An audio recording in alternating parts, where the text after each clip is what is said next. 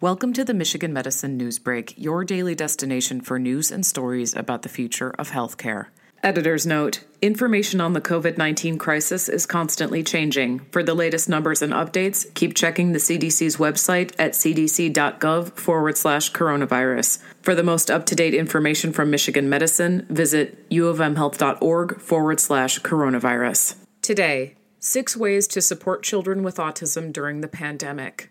For children with autism, disruptions in schedules and treatment may exacerbate behavior troubles. For children with autism spectrum disorder who thrive on routines and predictability, the everyday disruptions and uncertainty from the pandemic may be especially stressful. Cherished schedules changed overnight, social outlets are gone, and certain therapies and professional supports may have decreased or not be an option right now. Quote, families who have a child with autism are facing extraordinary challenges, says Sarah Mohuddin, MD, a child and adolescent psychiatrist at Michigan Medicine's C.S. Mott Children's Hospital. Quote, people with autism feel more comfortable with routines, which can make any change a stressful event.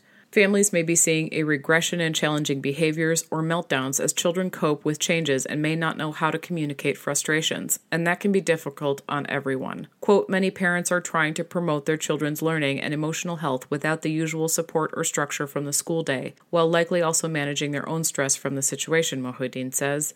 But there is hope and help.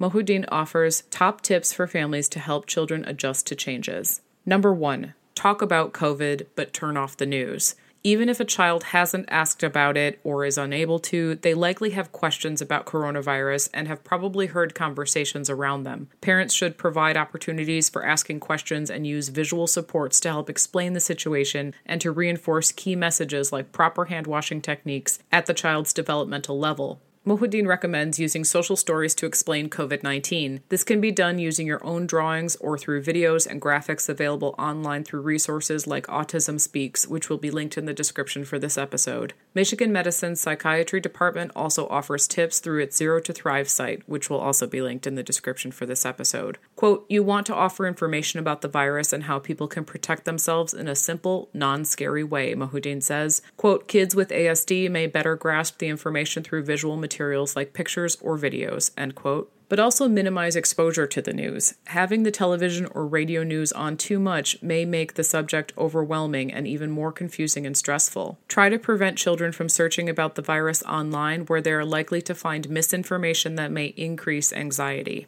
Number 2, recreate structure and use visuals. It's no surprise that some of the most challenging times for children with ASD often correlate with seasons when typical schedules are interrupted, such as the holidays or summer, Mohuddin says. Children with ASD seek familiarity, so she recommends creating a daily schedule that loosely mirrors their regular school day with built-in breaks for snacks, lunch, and physical activity. But instead of making a new schedule on your own, work with children to create it. For example, ask them, quote, do you want to have outside time before or after lunch? Or, quote, do you want to play with Legos or Play-Doh for creative time? Quote, if they are able to be involved in developing their own schedule, this may help them feel in control of what seems like an uncontrollable situation, Mohuddin says. Using visual and audio cues to reinforce steps in the day is also beneficial. Make sure the schedule is very visible and consider using visuals along with written words. This could include pictures of them doing their activities, such as eating breakfast, playing outside, or doing schoolwork. Or you could use icons available for free on sites like Do to Learn, which will also be linked in the description to this episode, using auditory reminders such as timers to help them transition from one activity to the next is also a good tool. Quote, children with autism may struggle with unanticipated changes and like to know what to expect, says Mohuddin. Quote, knowing what's going to come next gives them that predictability that's so comforting, end quote.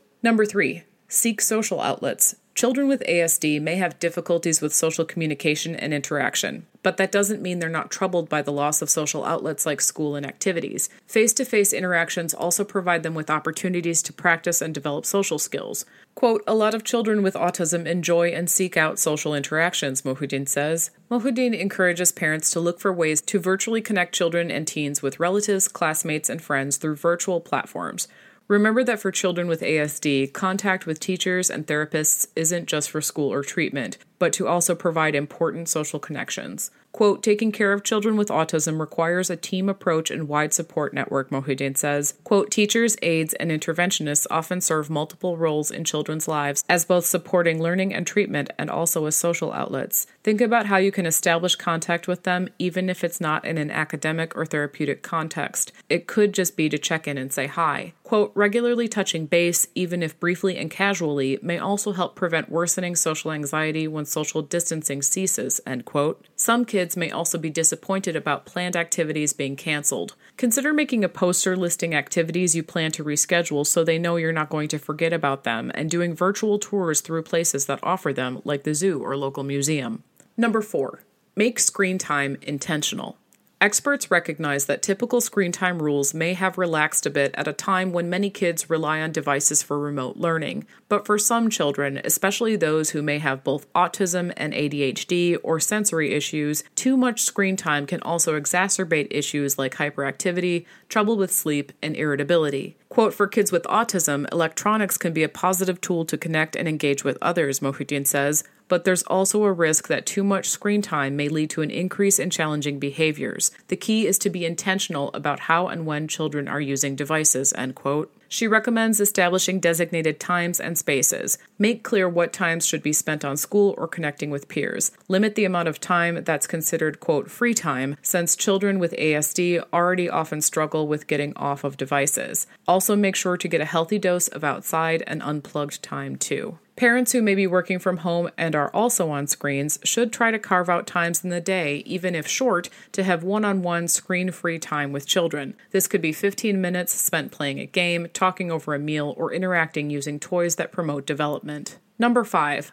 Optimize treatment opportunities. Many typical interventions or medical appointments may not be available in the same format because of stay-at-home orders. However, a number of providers, including medical professionals, speech pathologists, and behavior therapists, have transitioned to providing e-services or video visits. Speak with your providers to see what you may be eligible for. Some therapists have also shifted their approach to center on a parent training model to provide parents with tools to manage interventions at home. But some children may have significantly more behavioral dysregulation. If that's the case, parents should call providers to see if they can qualify for in-person services. Quote, explore any opportunities that will help maintain the skills that your child has gained through interventions and treatments, Mohideen says. Quote, don't lose contact with your providers. It's important to stay connected whether or not things are going well, end quote. This may also be an opportunity to explore other goals, such as cooking together and working on independent skills like getting dressed without help. Young children could practice handwriting through letters to loved ones or drawing pictures. Quote, many families were so busy with treatment that they didn't have time to focus on activities that promote daily living skills, like how to navigate a recipe or how to plan clothing choices based on cues like season or the weather, Mohideen says. Quote, if it's something families can do together, it may lead to positive skill building over time, end quote. Number 6.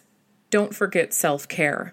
Quote, trying to juggle the needs of a child with autism as well as all of the other demands of managing a household, work, and other family members in the home can be challenging for caregivers, Mohideen says.